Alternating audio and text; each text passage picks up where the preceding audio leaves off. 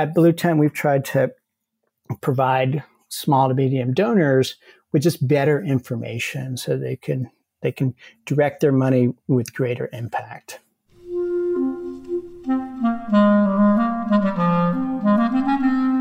Hello, this is the Great Battlefield Podcast. I'm Nathaniel G. Perlman.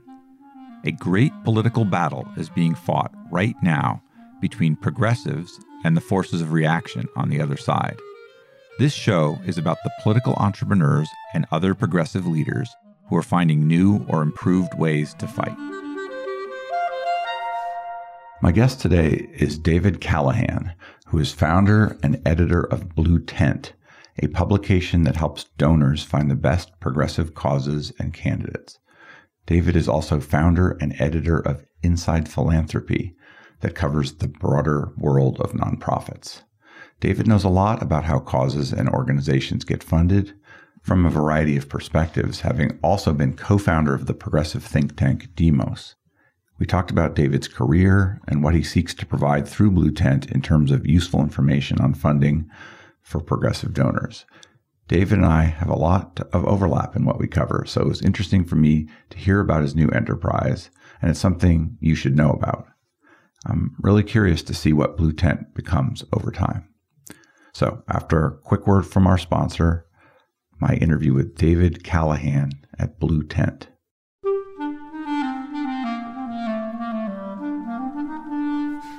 Check out the large, detailed, and high-quality political data graphic posters from Time Plots.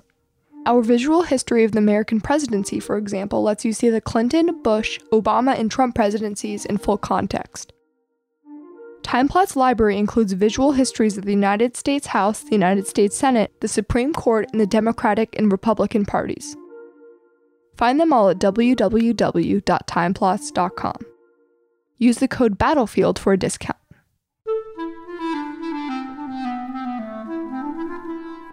Hi, David. Yeah, I've listened to many of your shows. I know the drill. Would you mind introducing yourself and giving me a quick biography?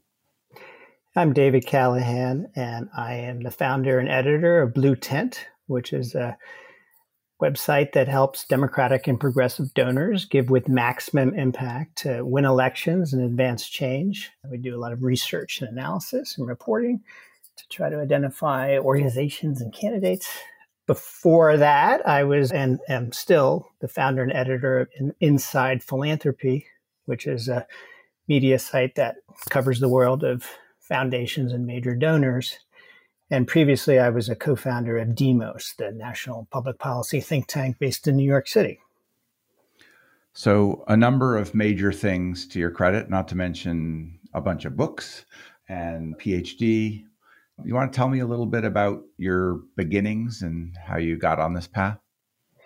Yeah, I grew up in Hastings-on-Hudson, which is a town outside New York City on the river. My father ran a bioethics think tank, which he founded in 1969. And both my parents during the 1960s were big liberal Catholic intellectuals and writers who worked to try to bring liberal reforms to the Catholic Church during a very tumultuous time for American Catholics. And I grew up around a pretty political and scholarly household. I went to Hampshire College in the 1980s, very progressive alternative college. And there I became very interested in issues of nuclear weapons and national security. This was at the height of the Cold War with Ronald Reagan in power and America waging war on Nicaragua and lots of kind of very scary things going on in the world. And that set me on a path of becoming a kind of progressive foreign policy, national security wonk. I wrote a couple books in that area. And then in the 1990s, late 1990s, kind of shifted over to the world of think tanks and progressive policy. I've always been curious about Demos. I've been aware of it. I guess I don't think I've had a guest on from there. Tell me about the founding of that. How did you get involved in it? And what was the aim? Yeah, well, during the 1990s, I became very interested in why it was that conservatives were doing so well in this kind of grand battle of ideas. This was after Newt Gingrich and the Republicans seized control of Congress. There was a lot of discussion about the strong think tanks and legal advocacy organizations that the conservative funders had built, and the Heritage Foundation, AEI, Cato. I was onto the Koch brothers way back then, looking at their whole network of institutions, both national and at the state level, that they had built. And I became very interested in helping build up progressive think tank infrastructure. And at that point, I was a fellow at the Century Foundation, which was a small think tank based in New York City, but it was very small. And I thought that there needed to be larger, more powerful progressive think tanks, kind of on par with an AEI or Heritage, which had tens of millions of dollars a year in budget. So around that time, I hooked up with Charlie Halperin, who was then the president of the Nathan Cummings Foundation, who was trying to create a new think tank. And I joined his effort, and that evolved into Demos. And Demos was started in 2000 and worked on two main issues, expanding democracy and trying to create more shared prosperity. So a lot of the voting issues we're hearing about now and issues of electoral integrity and the battle against voter suppression, Demos was very involved in those fights way back in the early 2000s, and also doing a lot of work on economic inequality. And I stayed with Demos for about 14 years, played a lot of different positions in the organization, developed programs and helped raise money and did all sorts of various things. And then finally left in 2014 to start Inside Philanthropy. What did it take to get a think tank going? What was the nitty gritty of that and the biggest challenges and so on? You know, it was really hard because here's the challenge that we struggled with back in 1999, 1998, when we were starting Demos, which is conservative funders play the long game and invest in ideas and try to shift paradigms and are very ideologically oriented, right? They think in terms of how do you capture the grand narratives that structure American politics and culture. And they have invested very religiously over many years in these multi-issue think tanks that have the capacity to tell a grand story about what's wrong with American life and what to do. They've also really strategically invested in trying to seize the high ground of American politics through investing in work on regulation and the judiciary. I mean, the Federalist Society famously funded for decades to the tune of $20 million. And on the liberal side, we found, true then and still unfortunately largely true today, funders think very much in terms of issue by issue, right? So there's just a lot of single issue funding, whether it's for abortion rights or the environment or labor rights or whatever it may be, and not a lot of support for multi-issue institutions that kind of try to weave together a larger narrative. And so we struggled to raise money for Demos. The Ford Foundation finally gave us a grant. The Nathan Cummings Foundation put up some seed money, but it was a really long, hard, tough haul for many years. Why do you think there is that difference between funding on the right and funding on the left? It doesn't really make sense to me without observing it that would be inherent. I mean, there's a strong intellectual tradition on the left. Why do you think it is working out that way? You know, I think it's changed a lot, and that's the good news. I mean, we do now have much more well-funded progressive think tanks. Center for American Progress, of course, being a great example of a think tank that's really been brought to scale by pretty ideologically motivated funders. Demos is much larger than it was, the Roosevelt Institute. So it has changed. I just want to acknowledge that. But I think it's that a lot of these mainstream liberal foundations like Ford or Robert Wood Johnson or Kellogg or MacArthur, they don't see themselves as ideological players. I mean, you look at their mission statements and it's not ideologically driven kind of language that you'll find. Instead, it's a very pragmatic, we're here to solve problems. We exist above the fray of partisan politics. We don't take sides. And this has been mainstream liberal philanthropy's brand for a century. And it's intended, it's interested in keeping that brand, right? And then I just think that there's a lot of short-termism, right? There's a lot of program officers in these foundations that often have a ton of staff who want to show impact. Like, I gave X grant and Y happened. And in a lot of the kind of battles to shape American politics, you're not going to see impact anytime soon, right? The conservatives invested for 30 years in trying to shift the judiciary to the right, and they're getting their impact now, but it took a lot of faith for funders to give money to the Federalist Society year after year after year, but they did it. How big did Demos get to be? Its budget now is about $13-14 million last I checked. What kind of impact has it had? It depends which area you look at. In the area of voting rights, Demos has for years worked on the issue of trying to get the motor voter law to work as effectively as it meant to work, and has done lawsuits all over the country to get states to comply and allow registration when people get their driver's license or get public assistance. And so it's had a lot of progress on that issue. It's been involved in various litigation over voting rights in many states for years. I'd have to sort of go through the list of its wins. And then over on the economic side, I think that it's had success as well, helping put that inequality issue on the agenda long before a lot of people were paying attention, and then making gains on more narrow sets of issues, like debt-free college was one of our big causes, trying to better regulate the credit card industry and prevent usurious lending. So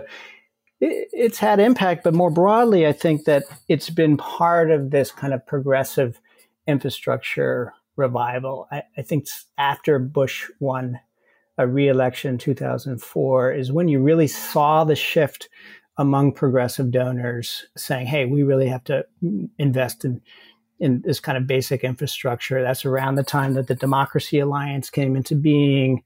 The Center for American Progress was started, Media Matters. There's a whole bunch of infrastructure that happened during that time. And that really changed the funding environment for Demos and allowed it to grow more rapidly. But still, $15 million max budget for that organization compared to the Heritage Foundation, which currently has a budget $90 million or even $100 million in some years. So is this the source of your, seems like, long interest in philanthropy, was trying to fund Demos and things like that? Yeah. I first wrote about philanthropy in the mid-1990s in an article for The Nation magazine, where I talked about the different funding strategies of the left and right that we were just discussing, and why it is that these big liberal foundations like Ford that have so many more resources. I mean, many of the conservative foundations, you have to understand, are small. The Bradley Foundation has like $1 billion in assets compared to the Ford Foundation, which has 12 or $13 billion in assets. I haven't checked lately. So I became interested back in the 90s, and then became quite interested as somebody trying to raise money in how these institutions operate. And it's a very opaque and confusing world if you're trying to raise money. And it's also a world with tremendous power that's pretty much unaccountable to anybody. And so I have been interested in philanthropy kind of in two ways. One, just better understanding how these places operate to help fundraisers seeking money. And two, trying to wrestle with their immense power and the kind of tensions between the power of that wealth and unaccountable influence that comes with it, and democratic values. And how do you square philanthropy, especially the supersized billionaire philanthropy of today? How do you square that with the idea of democracy? Why did you start Inside Philanthropy and make it what it is? Basically, with that motivation, Inside Philanthropy has two missions. One is to help fundraisers understand the world of philanthropy and get money for their important work. And two is to kind of critique philanthropy and try to hold it accountable and push arguments about what philanthropy should do or could do better. And so Inside Philanthropy started in 2014 and has been making, I think, a lot of the arguments that we were making very early on about, the problems with this new billionaire philanthropy, the need for funders to give more money to community-based or grassroots organizations, that those kinds of critiques have become more widespread and mainstream since we first started the site. Has it been a successful business? Yes. Yeah. It has been a successful business. It's pretty expensive. A subscription starts at $400 a year for an individual user and goes up from there for individuals. It's mainly a B2B business that nonprofits are the main subscribers, and people renew because they get good information about what these funders are doing and how to get to them. How much of your time does it take these days? Not that much, because I have a good team that is doing most of the day-to-day work. So you decided to start something in the niche that I also follow, progressive ecosystem. Why? Well, after about 6 or 7 years of running Inside Philanthropy, I felt that I had made a lot of the arguments I wanted to make about philanthropy, and we had advanced a critique of this new billionaire philanthropy and its problems and how these big liberal foundations needed to change. And in a way, those arguments had become more broadly accepted. The business was doing well. It felt a little like mission accomplished. And I was keen to get back more to directly working on progressive politics and the things that have really excited me in being involved with Demos.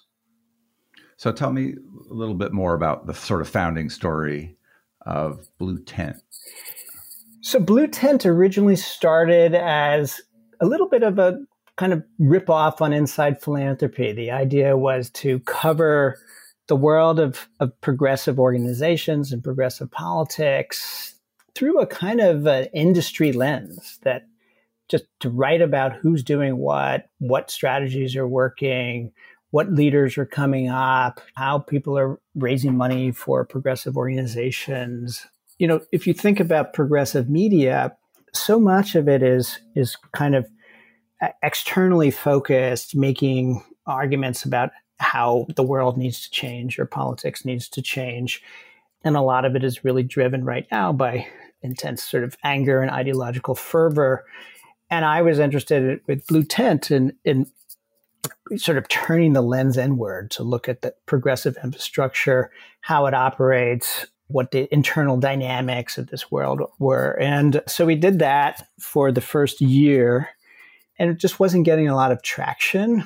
I think that maybe post-Trump exhaustion had set in, that a lot of media sites had seen reduced traffic, but also with Biden in office, the mainstream media, for the first time, really discovered the progressive world. And suddenly you have much more media coverage than we've ever seen before of progressive movements and organizations and their attempt to have influence in Washington. So a lot of the gap in reporting on progressive politics, I thought, was suddenly being filled by mainstream media. So we shifted over to focus more narrowly on producing research and analysis to help guide what donors are doing and what funders are doing. And so, in its current incarnation for the last year, Blue Tent has been focused on identifying the most high impact progressive organizations and the best bang for your buck for political donors.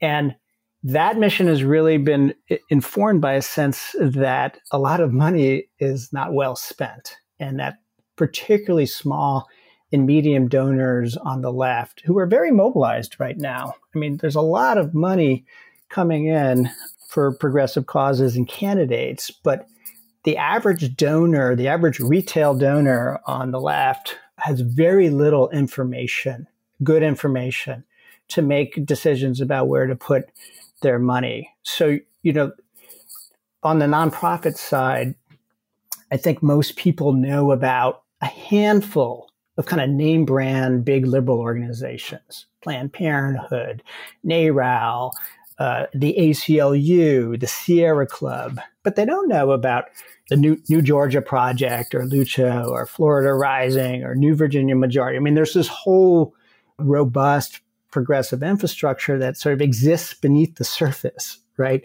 That they don't show up in the Facebook feed fundraising appeals. They're not sending direct mail.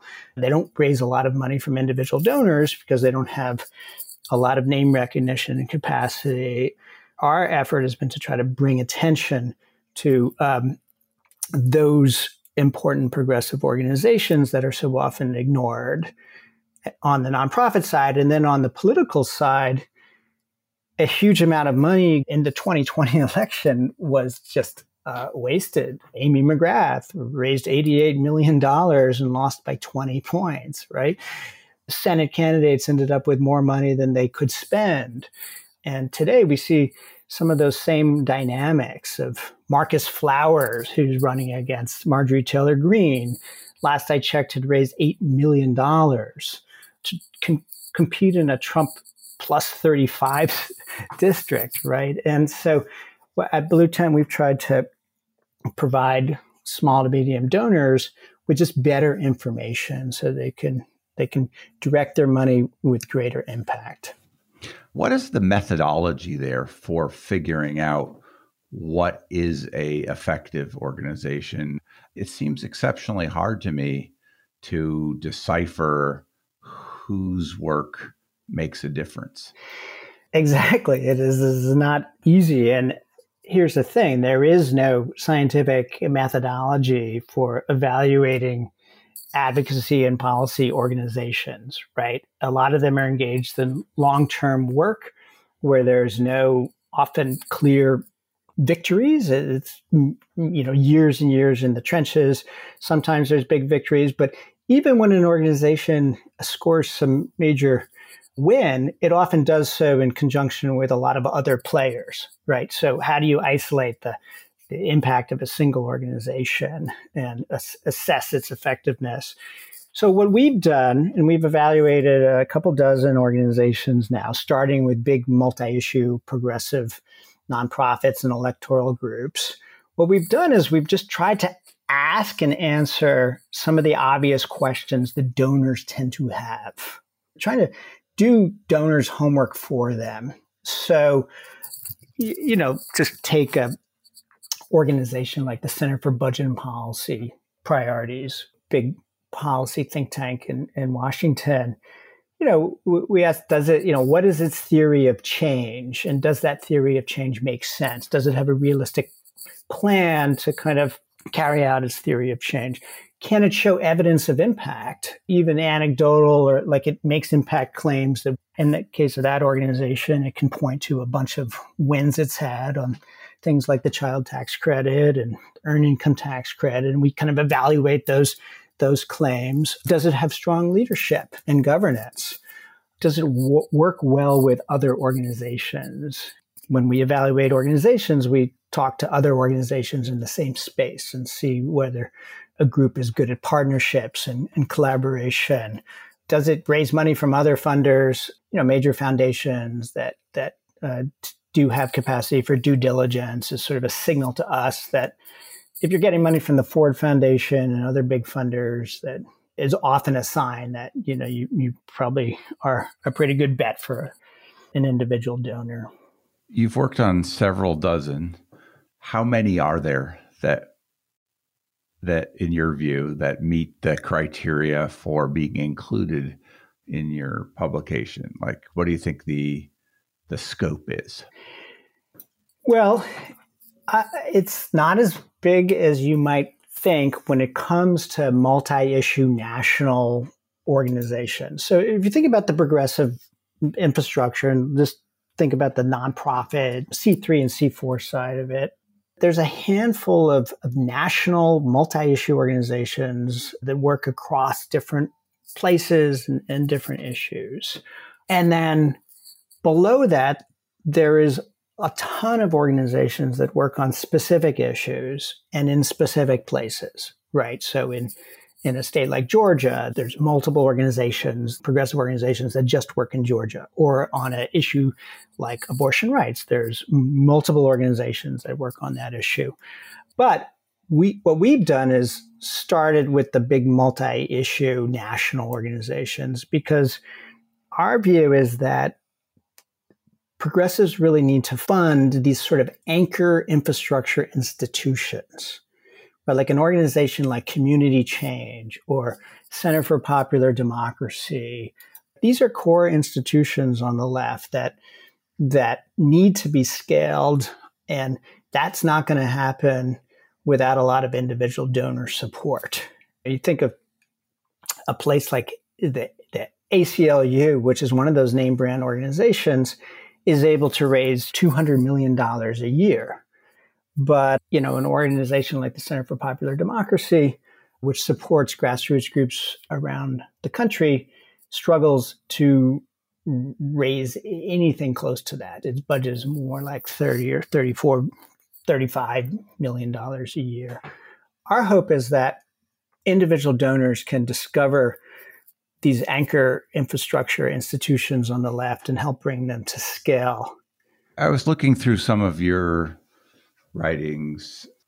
Indivisible was an example where it's a pretty lukewarm, if review of the national part of that, and suggests maybe steering money to the individual groups rather than to the national.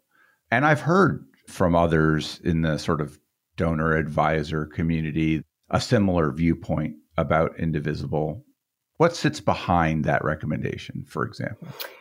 So in the case of Indivisible, we had a researcher who spent a lot of time just talking to people about that organization and trying to figure out how, its operating model, its theory of change, and how well it is doing in terms of pushing its agenda and collaborating with other organizations. And she just came to the conclusion that there was this big disconnect between national Indivisible, which was raising a lot of money and doing well, and these local groups, which were not really sewn into a larger network. There's a lot of great work going on in Indivisible. I don't want to knock the organization, but her feeling was it wasn't coming together as a kind of well-oiled kind of change machine where the local efforts and the national efforts were aligned and all sort of pulling in the same direction for maximum impact. Tell me about the team that you have. Who have you hired or contracted with to do this kind of analysis and research? It's been journalists and researchers, because in order to find out how organizations operate, you have to do reporting, right? You have to talk to people and try to get access. And that's really a reporter's job. It's not like there is data that one can download. It's not like a research, a social scientist type of person that you want for this work. It's been hard. It's not all organizations are interested in this kind of scrutiny and want to provide access to somebody who wants to come and kick their tires, right? I mean, there are lots of sort of repositories of knowledge about the space that exist. They range from places like Democracy Alliance or whatever that have spent time trying to analyze where their money should go. Or in the tech side, there's some funders like Higher Ground Labs or whatever that look at the progressive tech space. Where else besides reporting directly on an organization do you go to, if anywhere, for information about the ecosystem? One of the things that has struck me for a long time is that there is this elite world of funding intermediaries and donor advisory groups that know everything, right? The people in the Democracy Alliance or Way to Win or Arabella Advisors, they are very plugged in to who's doing what and what's going on. And they share that knowledge with their wealthy clients or donor partners. A place like the Democracy Alliance has 100 plus partners, and they have briefings and an annual meeting. And if you're a wealthy donor who's hooked into one of these funding intermediaries, you have a lot of good information on what to do. If you're just an average donor who, wants to give a few $1,000s a year to help advance your progressive values, you have no information. You're basically at the mercy of the internet and whatever shows up in your Facebook feed or your email inbox, where you get barraged with fundraising appeals. But there's no kind of rigorous analysis or information you can draw on to figure out where to give your money like wealthy donors have. And so I've seen our mission as kind of, how do you take the information that exists in that kind of elite progressive funding network world, and how do you get it to the average donor who needs it? I look closely at what A Way to Win does or Democracy Alliance does. I have a familiarity with places like Philanthropy or the Proteus Fund or Solidaire, these different funding intermediaries, pay a lot of attention to where they're putting their money and try to bring that kind of information to the readers of Blue Tent. I quite recently interviewed Dimitri Melhorn. You may be aware of his work. He represents Reid Hoffman in his, and maybe others in his political giving. And he had written an email to, I guess, people who he'd funded or people wanting to get funding from him, indicating a big change in what he thought was efficacious. He was talking about what they had learned was funding the left was backfiring, and that they wanted to be much more targeted. Dimitri's very forceful in advocating his viewpoint, and his viewpoint was basically, we are in a fight against fascism. We have to do what it takes to win, be less ideological. Where do you locate yourself? The progressive community is split by many different theories of what works and what doesn't, who should get funding and who shouldn't, whose work has impact. And it's not entirely sorted out. Where do you think as an organization you try to be? My view is that we need both mobilization and persuasion. And this is not an either or choice. There tends to be this kind of polarized debate between, do we try to mobilize the base or do we try to reach out to moderate suburban, college educated moms? I think both are important, and there's infrastructure that's doing both. And I do think that many funders in recent years have heavily doubled down on mobilization infrastructure, animated by this kind of new American majority hypothesis that if we can expand the electorate, bring in lots of voters of color and kind of knit that together with white progressives, that's the winning coalition. And so you've just seen a tremendous amount of money go into this kind of mobilization work. And I think that has been money very well spent. I mean, one of the groups that we highly recommend on Blue Tent is the Movement Voter Project, which has moved a tremendous amount of money in the last few years to those kinds of grassroots mobilization organizations, many focused on registering and mobilizing voters of color. A number of other organizations that play in that space, Way to Win, Community Change, Center for Popular Democracy. These are all organizations that I think are doing great work. At the same time, it's important to invest in persuasion. And we just wrote about this recently, of looking at organizations that are trying to go where Democrats normally have big problems, rural voters being a great example. So right now we are evaluating the Rural Democracy Initiative, which is, I think, one of the most exciting initiatives to come along to try to connect with rural voters that we have seen in a long time or maybe ever. We wrote a strategy brief, which is another kind of research we do, looking at how donors can give to help build power and win elections in rural America, and how actually Democrats have a lot of opportunities there, because there's a lot of voters in those places who are progressive but feel like the Democratic Party doesn't talk to them and has left them behind. There's organizations that are focused on the moderate, white voters in suburbia that I think need to be funded. So Galvanize Action is a good example of one of these groups. I know you had the founder of that group on your.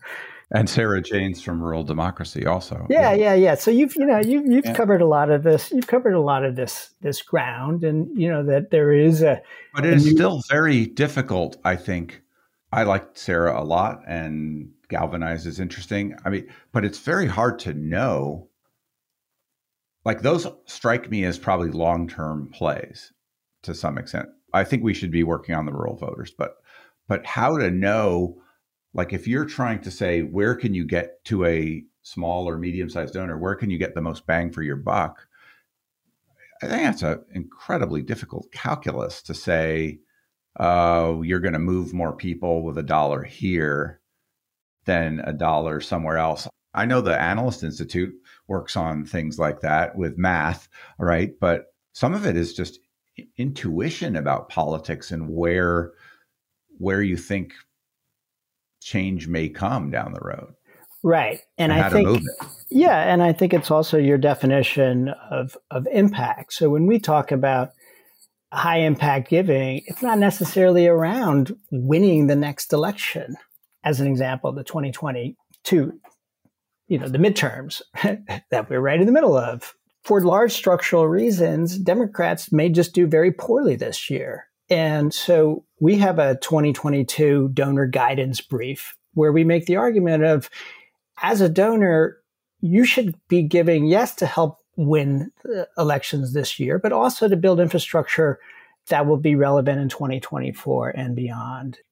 Instead of giving money to Mark Kelly in Arizona, who's going to raise $100 million, give your money to Lucha or some other grassroots group in that state that is building infrastructure that will help Democrats up and down the ballot, and that will also be around in 2024, 2026, and beyond. This kind of long-term mindset, I think, is something that's really critical for donors at all levels to embrace, because you never know what's going to happen in the next election and what sort of structural kind of larger forces or headwinds we may be facing. But we do know that steadily building infrastructure and engaging more voters and expanding our electorate is stuff that will pay off over the long term.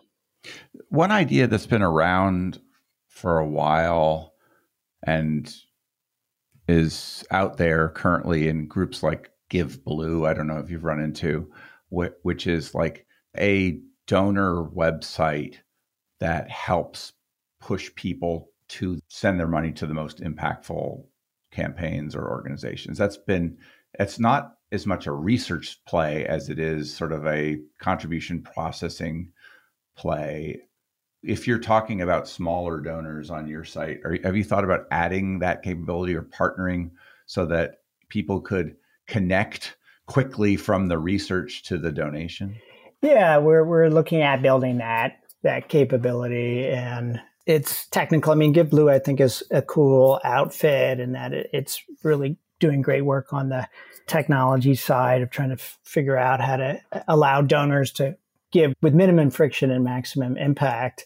I guess I see that the challenge is much larger, though. I mean, to educate these sort of smaller donors in a whole infrastructure and set of strategies that they don't know about. How one approaches elections, the average individual small donor thinks about candidates, and pretty much candidates only, right? And in general, we recommend not giving to candidates, especially federal candidates, because they are raising a ton of money. Stacey Abrams is going to raise a ton of money. Warnock has raised a ton of money. And also, the problem with giving to candidates is once the election is over, they don't really leave anything behind, right? Their campaign offices close up shop, and all the TV ads have already run, and that's it. Whereas if you give to a New Georgia Project or a Lucha or a Texas Organizing Project, instead of giving to Beto O'Rourke, give money to the Texas Organizing Project to try to build infrastructure that will last beyond this midterm. And so that's a big education lift that I think needs to happen for the smaller donors on the left who give a ton of money. I mean, we're talking about a couple $1 billion in election cycle coming from these small donors.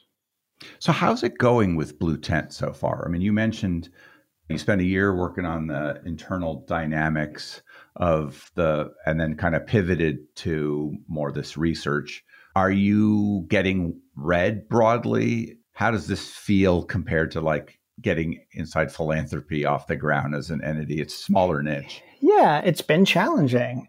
One thing we've learned is that with social media, for example, we invest a lot of energy in trying to share our content on social media and boost our content on paid boosting on Facebook, or, any Twitter. Now we're looking at Reddit. And the thing is that most of the progressive oriented content that works on social media is driven by rage, really, right? It's ideologically driven, and a kind of more sober analysis of, hey, here are the strategies that work, or here are the effective organizations you should be looking at, has a much harder time getting traction.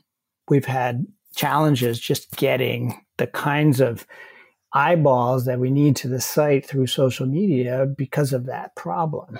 And the way these businesses work is you draw traffic to your site, you get people to sign up for your newsletter, then you use the newsletter to convert people to subscribers. And we built a base of subscribers. We have revenue, but it's been slow going. How big a base of subscribers? Just a few hundred. Yeah. I mean, after a year. What's your sense of who those people are? They vary. I think that one thing is that while we're really interested in targeting the small to medium donor who's not connected, a lot of our subscribers are people who are connected, right? So we have foundation subscribers, people from the MacArthur Foundation subscribing, or other foundations. Those are people who already have all the information they need.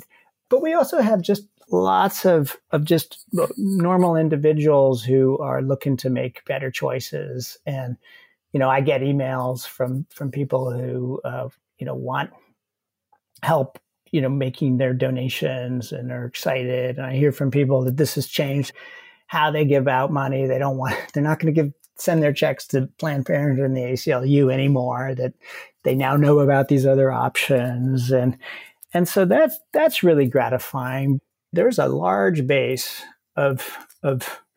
Act Blue, for example, released its data from 2021 and said that something like 4 million small donors had given $1.5 billion in 2021, right? That is a lot of money for an off year flowing through Act Blue from these small donors. So in theory, it is a very large market of smaller donors on the left who are out there and need better information, clearly, given where some of this money is going. Do you think it's possible you haven't settled on the right business model, that like a paid subscription model, because of what you're talking about? Like Act Blue's business model is partially a piece of the donation, partially tips, right? Give Blue probably going down a similar road. Have you thought about other ways to go? Is there a business relationship with the organizations? How do you think about like making this institution, now your third or so, right, sustainable and sizable? Well, we've certainly thought about shifting more to a donation-only model, because you really don't want this information behind a paywall. I mean, right now we have a porous metered paywall. So people who come to Blue Tent will get some free page views, and it's eventually the paywall comes up and they can't read it. That's what happened to me. I read 3 articles and then it started saying, and then subscribe boom, for a year. And I was like, yeah, let me talk to him first. Exactly, right. And that's not an ideal model. What I've learned with Inside Philanthropy, though, is that there is just a mathematical kind of connection between the more people who hit a paywall, the more people will give you money, right? It is some percentage is going to happen. Nobody likes paywalls, but they actually work to build sustainable media organizations. Obviously, the other way I could go with Blue Tent would be to raise money for it from wealthy donors who believe in the mission.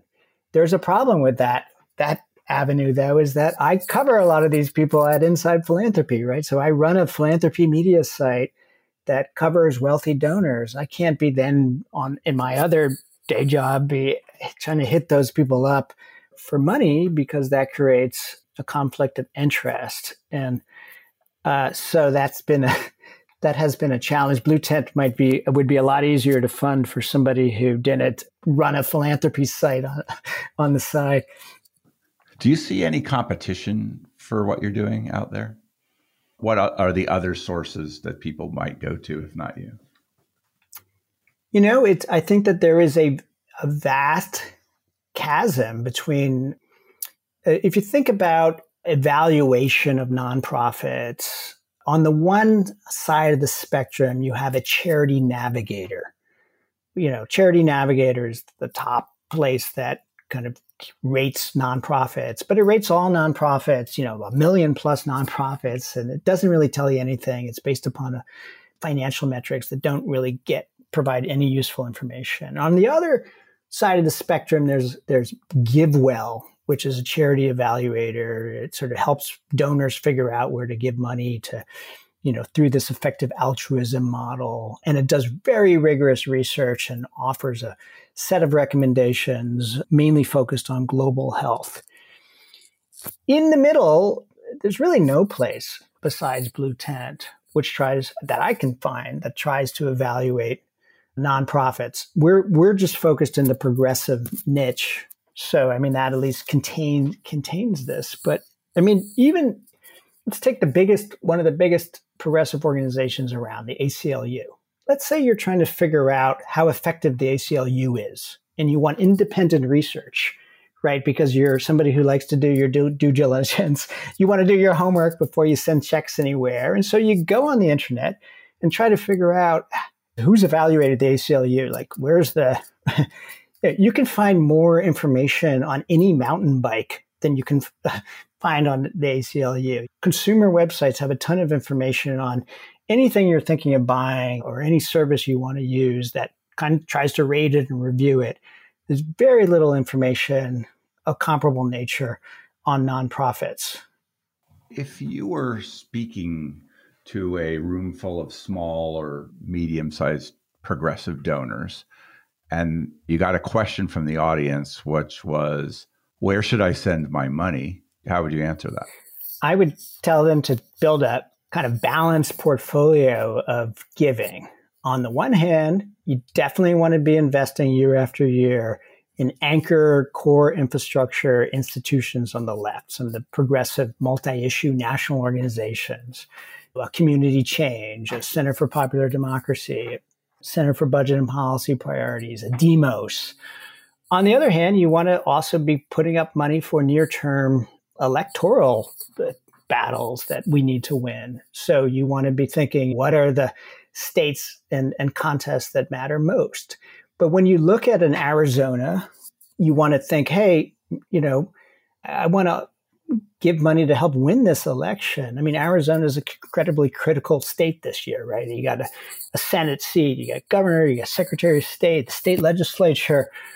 As a donor, you want to look and make sure that you're giving in a way that will have impact across multiple races, which means giving to a grassroots organization that is mobilizing voters that can have an impact up and down the ballot. And then the third thing I'd tell the individual donors is, most people are motivated by specific issues. And so your balanced portfolio may also include some issue-based groups, and that's okay. Think of it as sort of like stock investing, right? You want a balanced portfolio. You want to be in the game for the long term. There's going to be kinds of ups and downs. And the key is to be smart and to be committed and to make the right choices. Are there any of our big donors? I mean, I assume they all have kind of a portfolio similar to what you've just described. Are there any of them that you think is a good model for how to spend money in this space? You're talking about medium-sized individual donors, but there's people who are putting out millions to hundreds of millions who are doing that due diligence. Have you looked at what they do or talked to them or? Yeah. We've looked at a lot of what these big major donors are doing. And I guess I'd have to think about it before I sort of singled one of them out for specific praise. I will say generally that there has been a lot of change on the progressive major donor front. I think that there's a lot more movement-based donors out there, right? Like, so Movement Voter Project, for example, and Way to Win. Both these organizations have some very heavy hitter donors behind them who are wealthy people who understand the importance of funding at the grassroots level to build power, mobilize, and engage voters over time. And they're putting a lot of money behind that.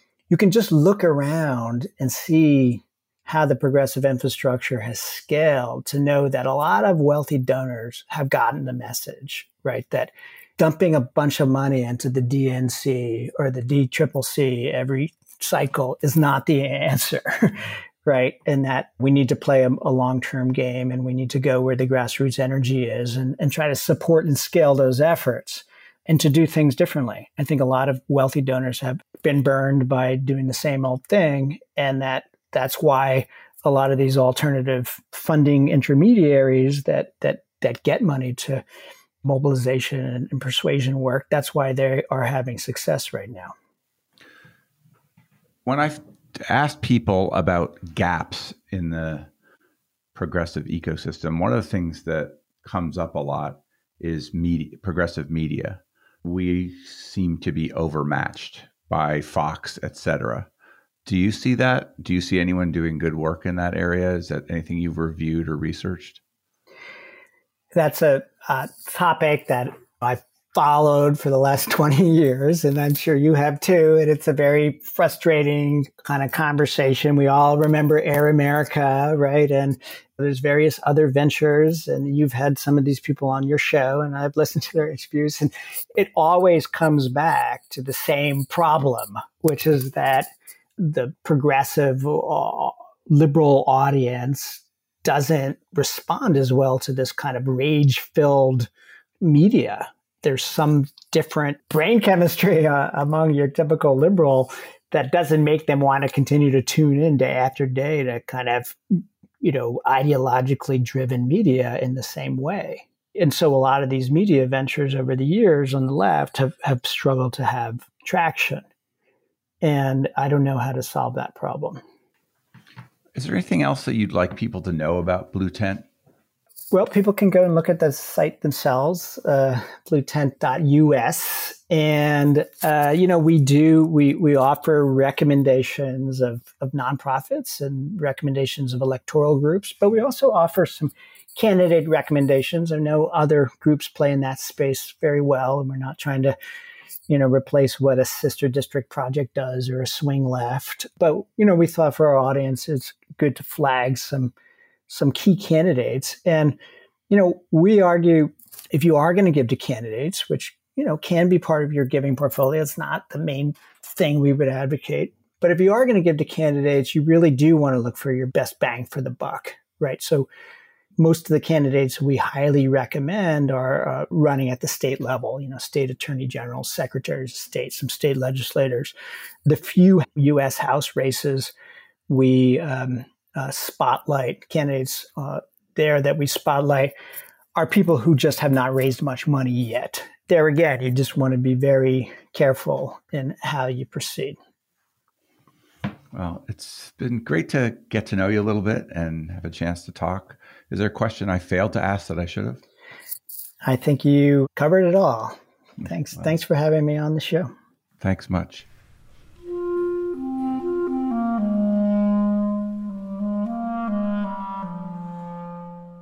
That was David Callahan. David is at bluetent.us.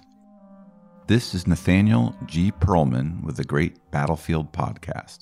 You can find us at greatbattlefield.com or by searching for Great Battlefield in places where podcasts are found. The Great Battlefield is now part of the Democracy Group Podcast Network. Visit democracygroup.org to learn more about other podcasts that cover democracy and civic engagement. You can also help me by leaving comments and good ratings on Apple Podcasts or elsewhere, and by sending me suggestions for great guests to nperlman@gmail.com.